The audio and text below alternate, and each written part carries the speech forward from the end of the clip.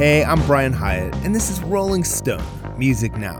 Today I'm going to be talking with Kurt Vile.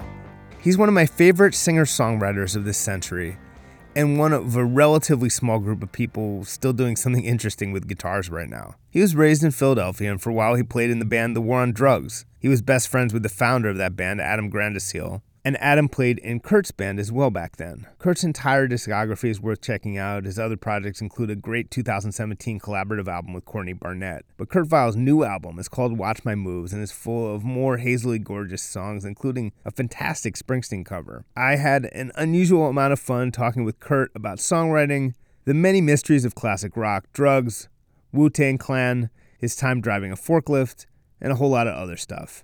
Here's that conversation.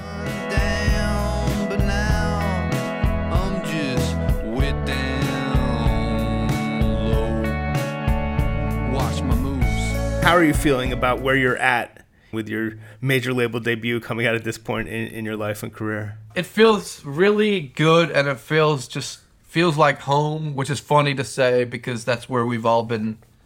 We've been home a lot more, haven't we? It's like no pressure. They're like, just let me still make the record I want to make. I realize I have my own sort of unique style that kind of gets zoned out at times. I know this is a sort of chill record. It just felt right. These past couple years have been almost like mandatory reflection for most people, unless you can turn your brain off, you know?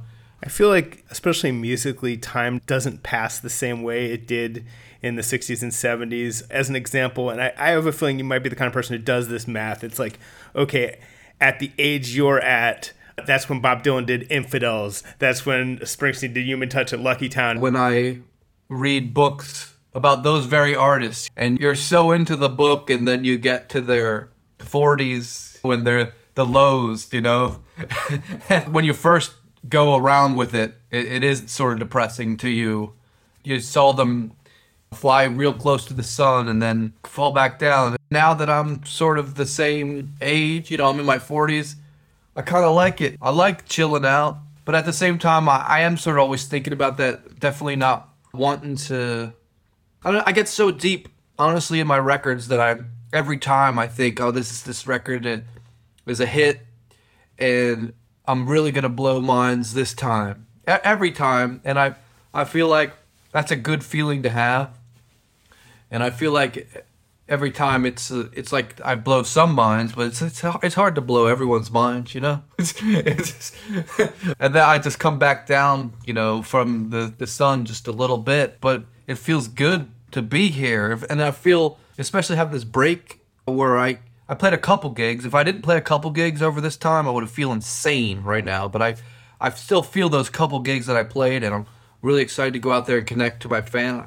I make music for obsessives, you know, so that's kind of, I didn't think I'd be ranting that long, but you really triggered me thinking about Infidels and Lucky Town, I guess. well, you know, actually pretty good records, honestly. And also in Neil Young terms, you're only 2 years away from freedom. Totally. I actually love, I didn't mean to put it that way too. I guess, it just made me think a little bit. But yeah, that's it's exciting to think about Neil, you know. Freedom, you know, 60-0. And when he comes up, like before the 90s hit, 89, like rocking in the free world. And he'd be like, sure, he's a little older. He'd do crazy things like lift weights, you know, like right before he got on stage to perform Rockin' in the Free World the way it's supposed to have been performed, you know, on Saturday Night Live or whatever it is.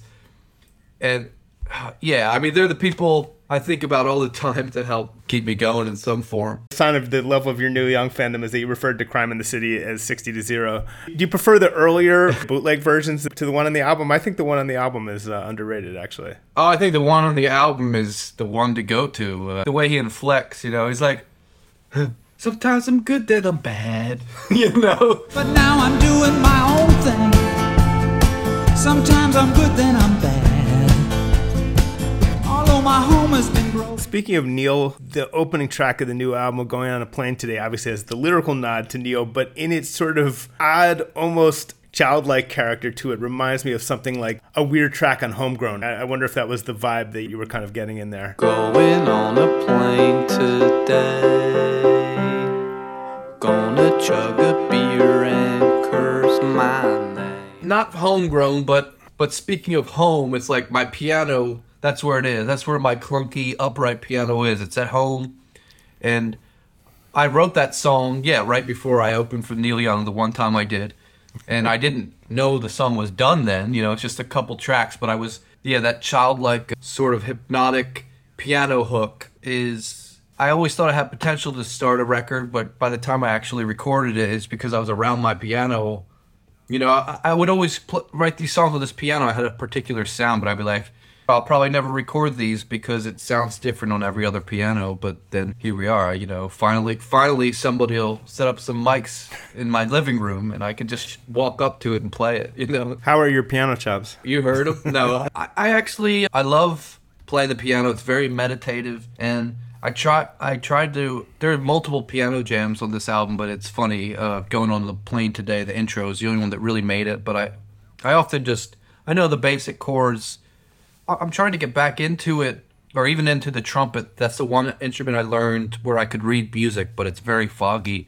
But certain artists I listen to now that I'm obsessed with, I feel like that's where I gotta go. I gotta make some arrangements or something. Just to like tap into the Sun Ra or Don Cherry thing just a little, just a tiny bit, just at least to make some arrangements, Well, whipping out the trumpet on stage would be a badass move. I guess it's like Bowie with the saxophone or whatever. Yeah, I used to do that for a minute in my early 20s. I recently got obsessed with the idea of getting a pocket trumpet, which is what Don Cherry played. And he's got this crazy tone. I just got turned on this album, Om Shanti Om, it's called. And a band that we're touring with, they're called Natural Information Society. It's Josh Abrams, an incredible bass player. But I said, I got to get a pocket trumpet. And he said, I think if you whipped out a pocket trumpet mid-set and ripped a solo, it would melt minds. Totally. For now, the idea is it melts my mind enough. So you learned to finger pick from a guy named John. That's what Song for John and Dee is about, or what it was inspired by. Can you tell me a little bit about that? Because your finger picking has been so key to so many of your songs and continues to be.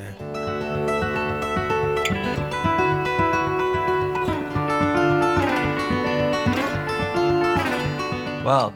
Yeah, it's John Newman. My cousin, Dan, he's the drummer in my band in high school. And the bass player was John.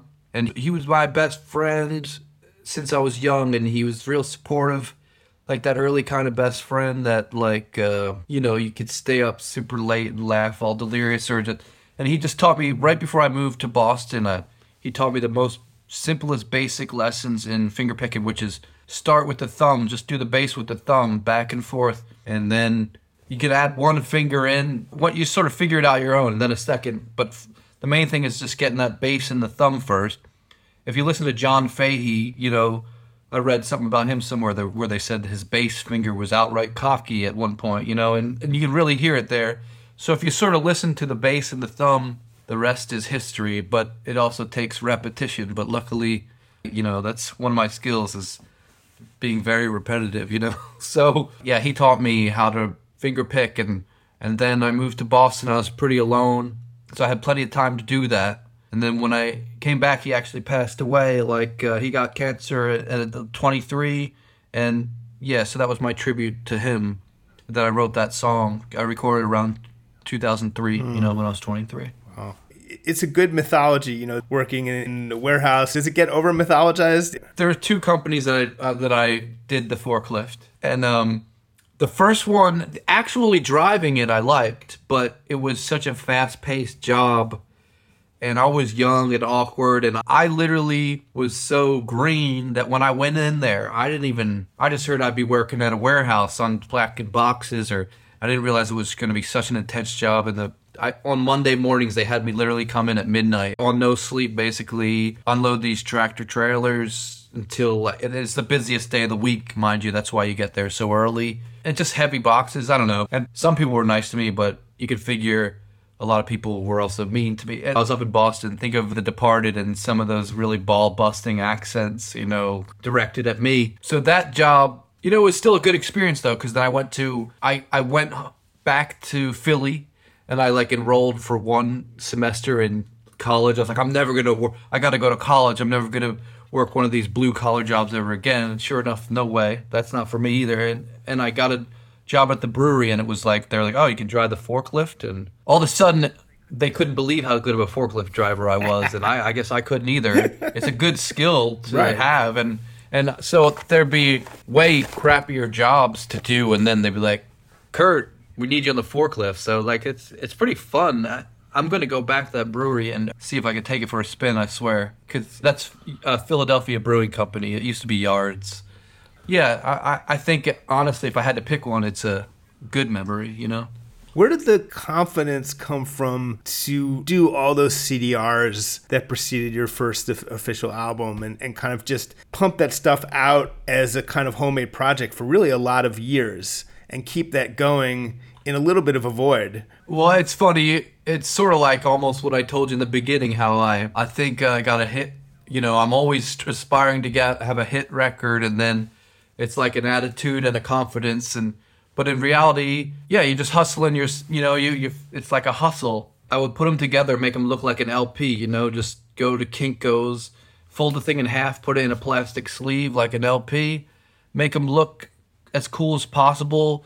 I feel like it's trickier today because things can easily get lost in like the feed, you know, a link.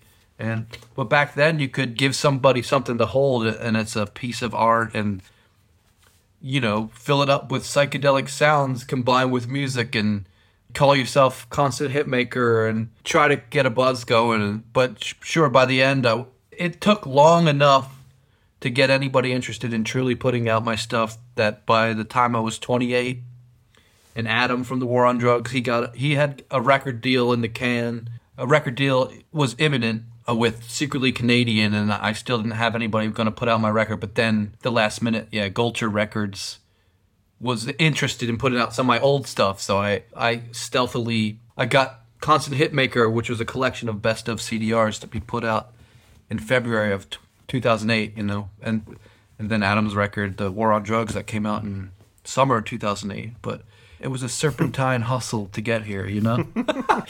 That sounds like a Steely Dan song, Serpentine Hustle. Yeah, I can hear Donnie saying that for sure.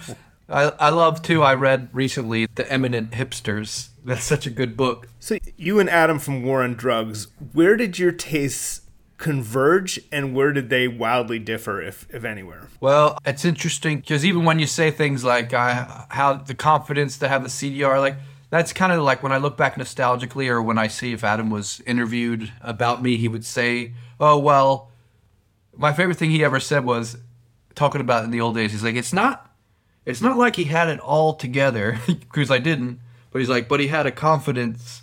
And then, I mean, together we were best friends. I mean, he's still my best friend in spirit. I don't see him as much, but both of us played with each other in 2003 before either of us really tapped into the more psychedelic convergence with classic rock thing. So in 2003, we were both just backing each other up, and it sounded more like some kind of version of indie rock. Sure, influenced by classic rock, but we didn't really tap into this sort of homespun psychedelic thing until 2005 or so. But what Adam did, after a while, I sort of compared him to Springsteen, because he would like work to him, like his recording method was that he'd work on these same songs over and over again and keep fine tuning them. His attention to like all the tones, and then me, I would do things really quick or lay down solos pretty quick and improvise, and so it's every time it's a little different, and so like.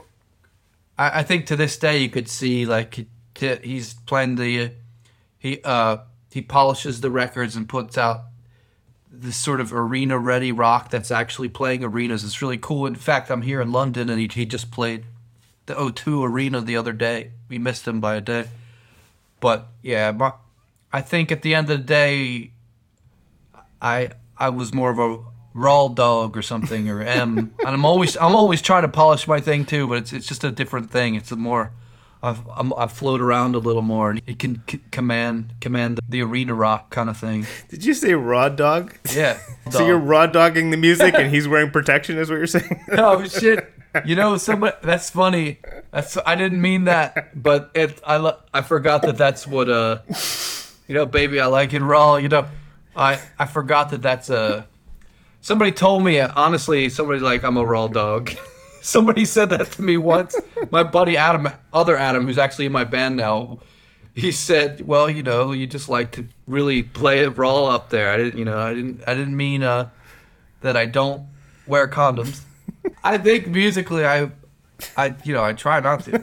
If I could get away with it. More specifically with Adam, were there things when you talked about music and influences and people you loved and songs you loved, were there things that, I know there were things you both loved, but were there also things where like one of you loves that shit and the other one absolutely hates it? Probably, but I can't really think of anything. I hear a little bit of an affection for almost like a Don Henley Tango in the Night type thing in his music that I don't hear in your music. So that's kind of was my guess of a divergence. Oh, I mean, well, his newer music is maybe at times more influenced by that thing. I remember back in the day, we both loved Boys of Summer. Sometimes Adam has a version of that or something. You know me, I'm a raw dog. Not to diverge again, but the weird thing about Boys of Summer is it's really a Mike Campbell song. 100% a Mike Campbell track with Don Henley vocals. Of course it was. Don Henley couldn't have put that together. Do you think there'll ever be occasion for you guys to find some new way, perhaps, of working together again? I would play, at this point, anybody I play with, they're all my friends. There could be a time where we all play together again, but it's not. I think even the way that is, even what you're talking, it was just like the reason we played together was because we were together in real life in Philly.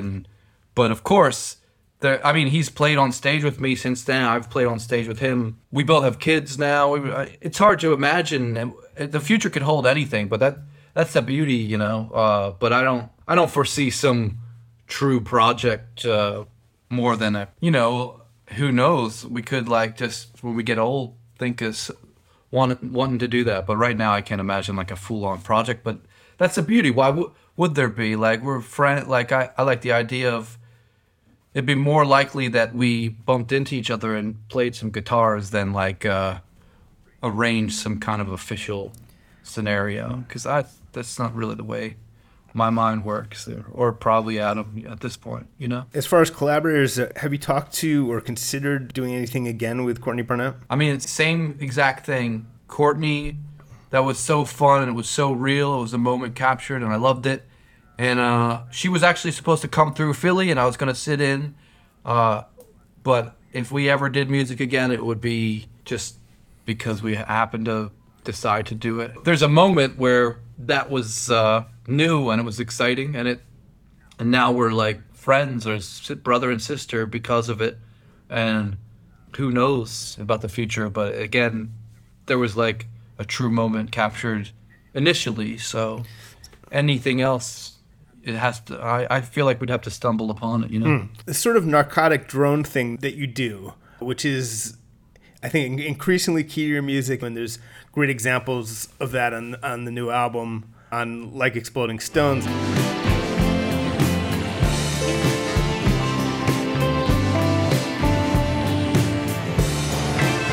Stuff Leopard, for instance. Where for you does that come from? Where do you, outside of your own music, where do you find a similar thing? Like in the early days, you could say, just the way you described it, maybe only because you said narcotic. I was saying Spaceman 3 or something. Yeah, Velvet Underground, sure. Anybody who can just kind of catch on to a groove, and it's almost like meditation or something. Yeah, again, there's like people like John Fahey who locks into this groove. But so many, on this record, the album Liquid Swords by GZA or something, you know, like even hip hop things like when you hear like a perfect drum machine and somebody like GZA flow over top of it, it's like you almost want to just quit for a minute, and then you're just inspired. You're like, well, this makes me want to play music at least. I like the people that just put you in the zone. You can just get stuck in that groove. I want some tax-free shit by any means, whether bound to hit scheme or some counterfeit cream. I learned much from such swift cons to run scams. It's not what people necessarily think of as stoner music, but I remember going to coffee houses in Amsterdam in the early 2000s. Every single one of them was playing some kind of Wu-Tang derivative. Yeah. So that's interesting. And it's funny because that's been a nostalgic thing over the pandemic for me in particular, because I remember when the first Wu-Tang came out, not because I kept hearing people talk about it. I didn't have a copy myself, but they were always playing it on the bus, and it was so good. Like, all the hits were good. And I liked it even more than I realized. And then more recently, the Wu-Tang documentary came out, you know, and the 6-part documentary, not like the biopic or whatever. I'm talking about, and yeah, like even like the old ODB, I heard that growing up, but I didn't maybe listen hard front to back. So yeah, especially the like GZA Liquid Swords. I'm so grateful that I wasn't as familiar with that then, because I needed it bad now. I could be wrong, but it seems like you have in the past taken at least mild offense when people use the word stoner to describe the vibe of your music. Yeah, if I did, that was probably because life wasn't a piece of cake. You know, I was hustling my thing. And I still am to this day. But now, I think, yeah, slacker and stoner nowadays, people have been asking me lately. I think there's way worse things to be called, and I'd rather be that than uptight. You know, I'd rather be called something that's essentially chill. I mean, it's nice to be able to take the edge off sometimes. It seems the world is a frightening place. Have you been able to create music, play music with a THC influence? Oh, I mean, I used to love it in my teens, and then all of a sudden I freaked out. I remember I freaked out. I would get panic attacks, and I couldn't. And then in my early 20s, I would sometimes smoke, and then I would get weird, you know, awkward, and then for the longest time, I didn't do it. On and off, sure I have, but around the time I toured Bottle It In, I quit drinking, actually, and I was like, well, I got to at least try smoking some weed again, and it's worked out to varying results. You got to find the right strain, you know. Usually there's a certain sativa that is good, but like lately, yeah, I can't be bothered right now. But I saw Bob Dylan recently in Philly for the Rough and Rowdy Ways tour, and it was the second concert back during pandemic. The first one was that Wu-Tang members concert, but I took one hit, and at first I was like, oh God, I can't go in there. And then I was like, oh, I can't breathe with this mask on, you know? And then all of a sudden, the first song sounded insane, cacophonous, and then all of a sudden I was like, this is the greatest night of my life.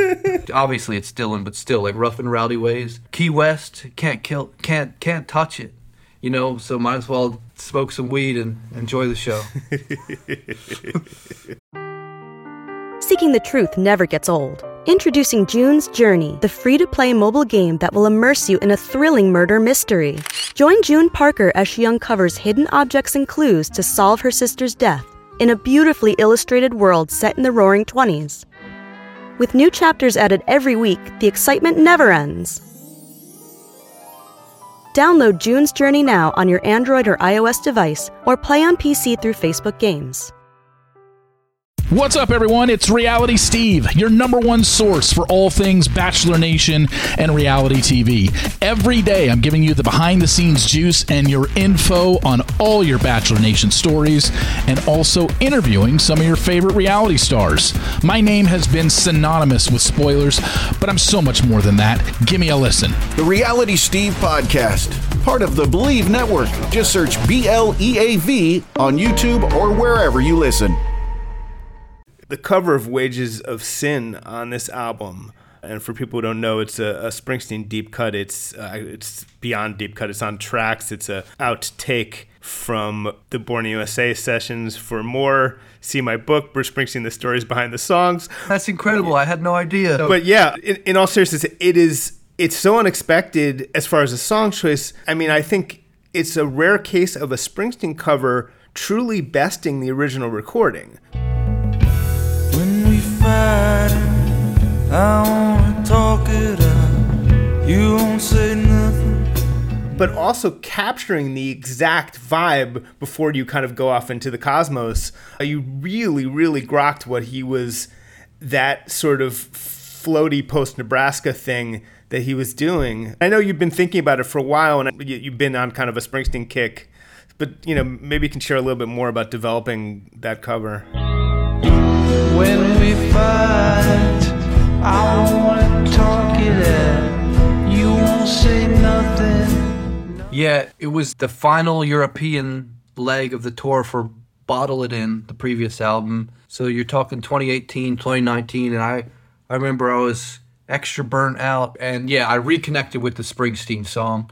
I really loved Western Stars. That was helping me on a lot of flights, and I thought that was my favorite record of his in a long time. I mean, I got to pay attention to what other ones came out, but I'm pretty sure that was my favorite Springsteen record in, years for sure. So for that reason, I reconnected to the song. I turned my latest drummer, Kyle, onto it. And then it was at the end of the sessions that I was like, oh crap, the Violators got to go in and do one more. At the end of a show, it's our last show of the tour, we got to go into the studio. So we went in with Rob, and I was like, well, we talked about doing this version anyway, so it's a good thing to start with. And yeah, we didn't know it was going to take off at the end, like the Cosmos, but I do have my methods of playing as close to the recorded version as possible. And also just the fact that I've listened to that one over and over, and a lot again lately, I guess just because I'm an obsessive and I can sort of... it's what I do, if you wrote a book on Springsteen, you got to know that you can tap into that. But yeah, ultimately, it's still some sort of magic, some sort of alchemy. It's not like I also don't know how we did it, but I sort of know that when I was listening back, also a little stoned, to recordings on the beach, I heard the cover back. I heard the Springsteen cover, and I said, I have no idea what's going to be on this record, but I know this Springsteen song somehow might be my favorite hit of all on this record. I was like, I know this song's going to be on here. It's sort of a magic, I don't know. I'm really good at impersonations, and I could just lock into those grooves. I mean, you essentially copy as much of the version as you can. I mean, without, you know what I mean? You just, and then you take it your own direction, but stay very true. It's a series. I feel like sometimes it's very important to stay as close to the original as you can, and I think people stray, but I think the secret is actually to get it as close as possible, and then there's other things in your style of playing that are going to be different. So that's really the secret, is get it as close as possible to the original recording, and then any nuances, that's gonna be your spin on it. Yeah, and then 2 songs later on Stuffed Leopard, you then reference Candy's Room. Talk about stream of consciousness or faux stream of consciousness. It sounds like someone's freaking out, looking at a stuffed leopard on a windowsill, and then you're playing Candy's Room, quote from it. Then you reference the fact that the jazz Song for My Father was ripped off for Ricky Don't Lose That Number, which is, of course, true.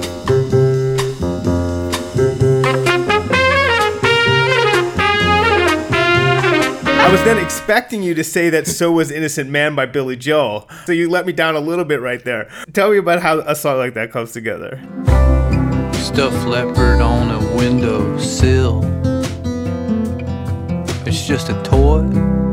Just a toy. Yeah, okay. Well, I'll tell you how that song, and also all those things that trip you out because you're a music obsessive like me and you write about it and I read about it, except also the other part of that dimension, which I also like, is it sort of sounds like Lou Reed, Coney Island Baby delivery. So it's all, and I'm signed to Verve Records, home of Velvet Underground. So there's so many dimensions to it. But yeah, it's basically sort of that. It's sort of like I have another song, Chazzy Don't Mind, where I'm looking out my window on this record, and it's really honestly just locking into that finger-picking groove, and I looked over at my daughter's stuffed leopard, which actually is a cheetah, and then I'm like, it's just a toy, just so you know, just a toy. It's not a dead taxidermed stuffed leopard, so that's kind of funny in itself. Yeah, I'm playing Candy's Room. She knows I want to be Candy's boy, and I always love that delivery in Candy's Room. I'm knocking, she smiles pretty. She knows I want to be Candy's boy. And it was during a time where I was cross-referencing a lot, and I had happened to notice that Dylan was doing that with Rough and Rowdy Ways, but I was excited about Rough and Rowdy Ways because Yeah, I think that's his answer to Tempest, which I that was the one of his solo records that I didn't get into until a little later, and I like songs like Roll On John, where he's, it's about John Lennon, and he has all these references in it to I know you the Beatles, I know you like that song. etc. I think that's the worst song on the album, but that's another. Oh, really? Yeah, I hate that song. That's funny. I feel like this is a guy who knew John Lennon, who rode in a cab with him and everything, and he's writing about him like he looked him up on Wikipedia. I thought it was like an elaborate joke or something. I can respect that. You've been so bad. Roll on, John. I think it's just because I am, at the time, I think when I heard that and I realized what it was about, I was going through my own struggles that I needed. I was worshiping him at that time, so I thought it was beautiful. I was thinking about that style anyway, and the Murder Most Foul came out. I was like, oh, of course, like, I knew it did. To me, it doesn't fall far from the tree of your favorite song, Roll On John. And I was really excited for the record to come out. And I just wasn't surprised. I could see it coming. It also seems like both of those songs of yours, the Chazzy Don't Mind as well, they're both pandemic songs lyrically. They're both about being sort of trapped in the house. Strumming a song. They are. But except with me, I literally both times, because I know I'm lucky, this was like the only, aside from all the terrifying aspects of it, like it was the one way where I could just have a normal routine with my family and, so both of those songs I'm feeling good. But yeah, sure, that one's a little more disorienting, not totally blissful. Chazzy Don't Mind is completely blissful, but I'd say the start of Stuffed Leopard is more happy, and then I get a little delirious by the end. Both in Stuffed Leopard and just, sort of throughout your discography, there is that sort of acid trip feel as well. Were psychedelics ever a part of your life or your creativity? I mean, I wouldn't say they're part of my creativity. I wouldn't say that.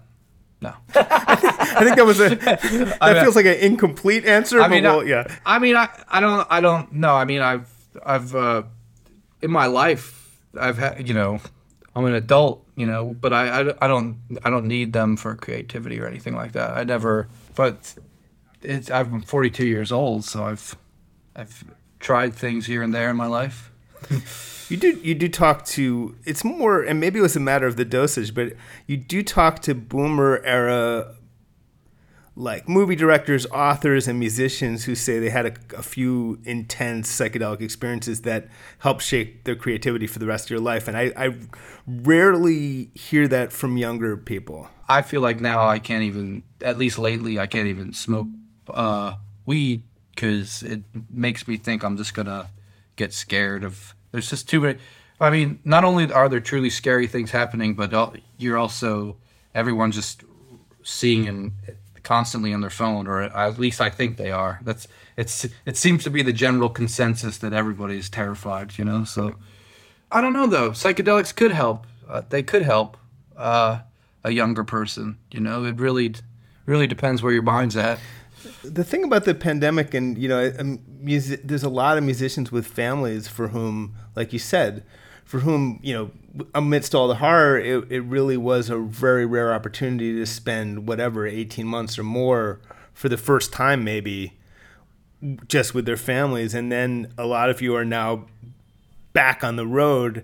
And I feel like an underexplored thing is just maybe the sort of, not to dramatically use the term mental health, I feel like people throw that around too much, but just like the emotional impact of that while it's great to be back, like you're kind of being ripped away from your home for the first time in a while, and how that kind of feels. Yeah, no, I just did it, and it was hard. But when you say mental health, I think about, I do feel like mentally like more complete, sound than ever, and from being able to just be home and be normal. But it's also made, I feel like before I didn't have a routine. I'd come home and be completely depleted, and now that I've had time to reset and go out you can also think ahead about when you're going to be at home and what you want to do. You know, just leave proper breaks there, and then have the family meet me out on the road and things.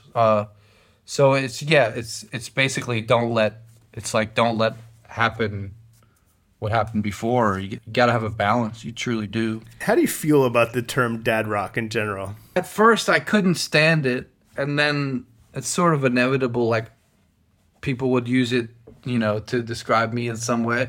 It's inevitable. I think you get chilled out, and if you mention your kids or put them in your songs at all, yeah, I like not as far stone's throw away from David Gray. What are you gonna do?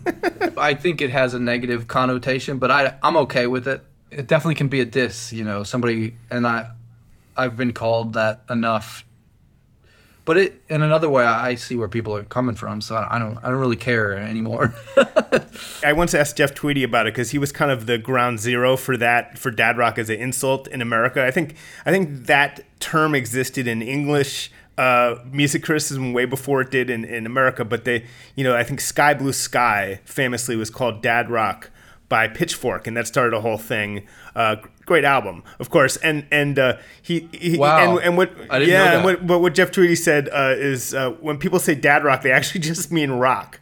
There are a lot of things today that don't have anything to do with rock music. So when people hear something that makes them think this is derived from some sort of continuation of the rock ethos, it gets labeled dad rock. And to me, those people are misguided.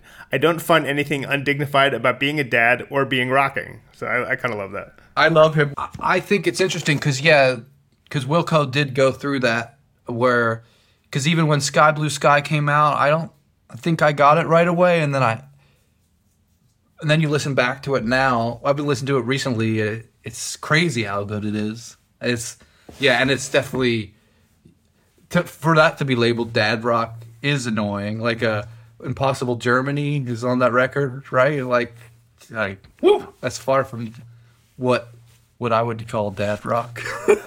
I wanted to ask you about Mount Airy Hill from the album. It's a great one. Thanks. Down, but now I'm just way down low. Watch my moves. It came together. Like, I knew Rob Schnapp was gonna show up at my studio in Philly from LA, and the whole band was gonna be there. And he was supposed to show up at a previous session, but he got sick, so he didn't come. So this was the first one where he was actually going to show up.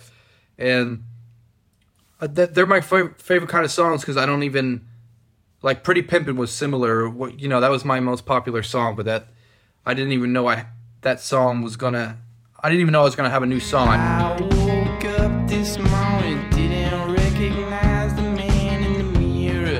Then I laughed and I said... I just knew I was going to go and mix with Rob Schnapp in LA, and then I got stoked and wrote the song. I was like, instead of mix, can we start with this song? We'll see what happens, you know? Mount Airy Hill is similar. I got this arpeggiating Yamaha organ upstairs, sort of like I said, with my clunky piano. Those kind of, written into it. It's just like a poppy, that poppy kind of chord progression, like A to E to, oh man, I can't even see because it's an organ right now. Whatever. It's like, that pop kind of chord progression, and then just two chords in the refrain, and I wrote it really fast with this arpeggiating Yamaha organ. I don't know, wrote it down super quick. I was like, this has got pop potential, and it's got this little yodel thing, kind of influenced by Hank Williams or Terry Allen or something. And when the band got there to play, I just went upstairs with no headphones on, just sang into a microphone while playing the organ at the same time. And much to my drummer Kyle's chagrin, he had to play to it. At the end, I hit the drum machine on the organ, but before then, it's just the arpeggiator by itself. And I don't know, it was like a moment of, oh, this song is cool, sung live and played the organ, but now we got to... Everybody basically played one solid part to it, so by the end of the night, in the evening, early evening, the song was just there. Everybody had, there's a solid bass, a slide guitar, one other guitar, and the drums, and other than that, it's basically like a raw kind of Nuggets tune, with a sort of I also say that I tapped into an alter ego with that song. I was just some kind of, that's my like sort of Texan hick like alter ego that I've been chasing for a while, you know. It's got sort of a snarl to it. Yeah, it's my favorite song on the record, and also just the fact that it's, you know, name drops the part of the city that I live in, which is in the trees. It's still in Philadelphia, not the suburbs, but there's mountains all around, and it's me confident and happy being at home. And it was just made, you know, one afternoon into the evening, and you know, it's magic. It's a magic tune. I'm glad you like it. Yeah, man. Given your more than theoretical interest in writing hits per se, have you ever been interested or even been invited to participate in one of those songwriting camps for pop stars? That sounds like I'm interested in writing pop songs or coming up with hits, even involving pop stars, but I don't think it at a camp, and I don't think it would come out conventional. I don't, you know, once you put it in a box, nothing's gonna happen. This is the way it works for me, anyway. I feel like Miley Cyrus could definitely cover one of your songs. I feel like that I could actually 100% see that happening. I would love that. I met her once. Me and Liz Phair at the same time met her at Primavera, and we were equally waiting in line, both like exciting fangirl, fanboy, like to meet Miley. And I got to tell her this funny story about how I met her dad, and it was at the Station Inn in Nashville, and it was the night I got to meet John Prine for the first time, and Billy Ray Cyrus happened to be there, and he was really funny and cool, but I got to ask him in front of John Prine. I was like, hey, Billy, did you ever hear that song by Cypress Hill where they name drop here? They're like, just like Billy Ray Cypress Hill. And he's like, no, I never heard it. But then later, my daughters were getting impatient. They're like, when are you going on stage? Because I'm bored, I'm tired. And then Billy Ray Cyrus played a version of Folsom Prison Blues. And then my daughter, Wilda, was like, that totally woke me up. And she was singing all the words and looking around. And then, anyway, at the end of the night, Billy Ray, I said, it's nice to meet you, man. I got to go. And he's like, listen, man, I got bad news for you. Your daughter looks just like Miley when she was her age. I could see it in her eyes. She's got charisma. You're in trouble. Yeah. And then I got to tell Miley that. And then she's like, okay, I'll tell my dad. Sounds like my dad. Part of why I think rock slipped out of the mainstream in the 2000s was so much of mainstream rock in the first decade of this century had such awful sounding guitars, like just harsh and horrible, and the warmth got all sucked out of it. And I think one of the great things sonically about what you do is you, whether acoustic or electric, you always have these warm, beautiful, except with the occasional blast of deliberate unpleasantness. What is your sort of philosophy of guitar sounds? Guitar tones. Wow, thanks a lot. For some reason that really touched me. I needed to hear that just now, so thank you. But I think it's sort of like, I might have brushed upon it before, but I like the idea. First of all, I make my chords sort of dreamy in general, and a lot of it's just in the fingers, but I like to just I like to sort of, more often than not these days, get the tremolo bar and just always keep pushing down on it in a sort of shoegaze way, but it got more American, kind of Americana infused psychedelia or something. But then there's an array of filter pedals or anything you can use, but delay, whatever. But I think at the end of the day, I use less and less effects all the time, and it's sort of just the way you just move your fingers around until the chords kind of sound more dreamy all the time. But yeah, I've been elusive to technology my whole life, but slowly but surely, I'm paying attention to my amps and things like, or for instance, like if you're going to play a distorted guitar, you could get like an old Brown. I think Jeff Tweedy honestly originally taught me this. Like I play lead guitar a lot through an old Brown Fender Champ, like a 50s style. Instead of getting a bunch of fuzz pedals, you you just warm up the tubes on this old amp. You know, that's just one example of a trick. But I think after a certain point, it's all in the fingers. You can get a lot of tone out of just the way you use your fingers. I don't know, man. And that is our show for today. Thanks so much to Kurt Vile for joining us. We'll be back next week. We're on Sirius XM's Volume, Channel 106, and we are, of course, a podcast. Download us wherever you get your podcasts. Subscribe to us wherever you get your podcasts. Maybe leave us a nice review on Apple Podcasts specifically. That really is appreciated. But, as always, thanks for listening, and we'll see you next week.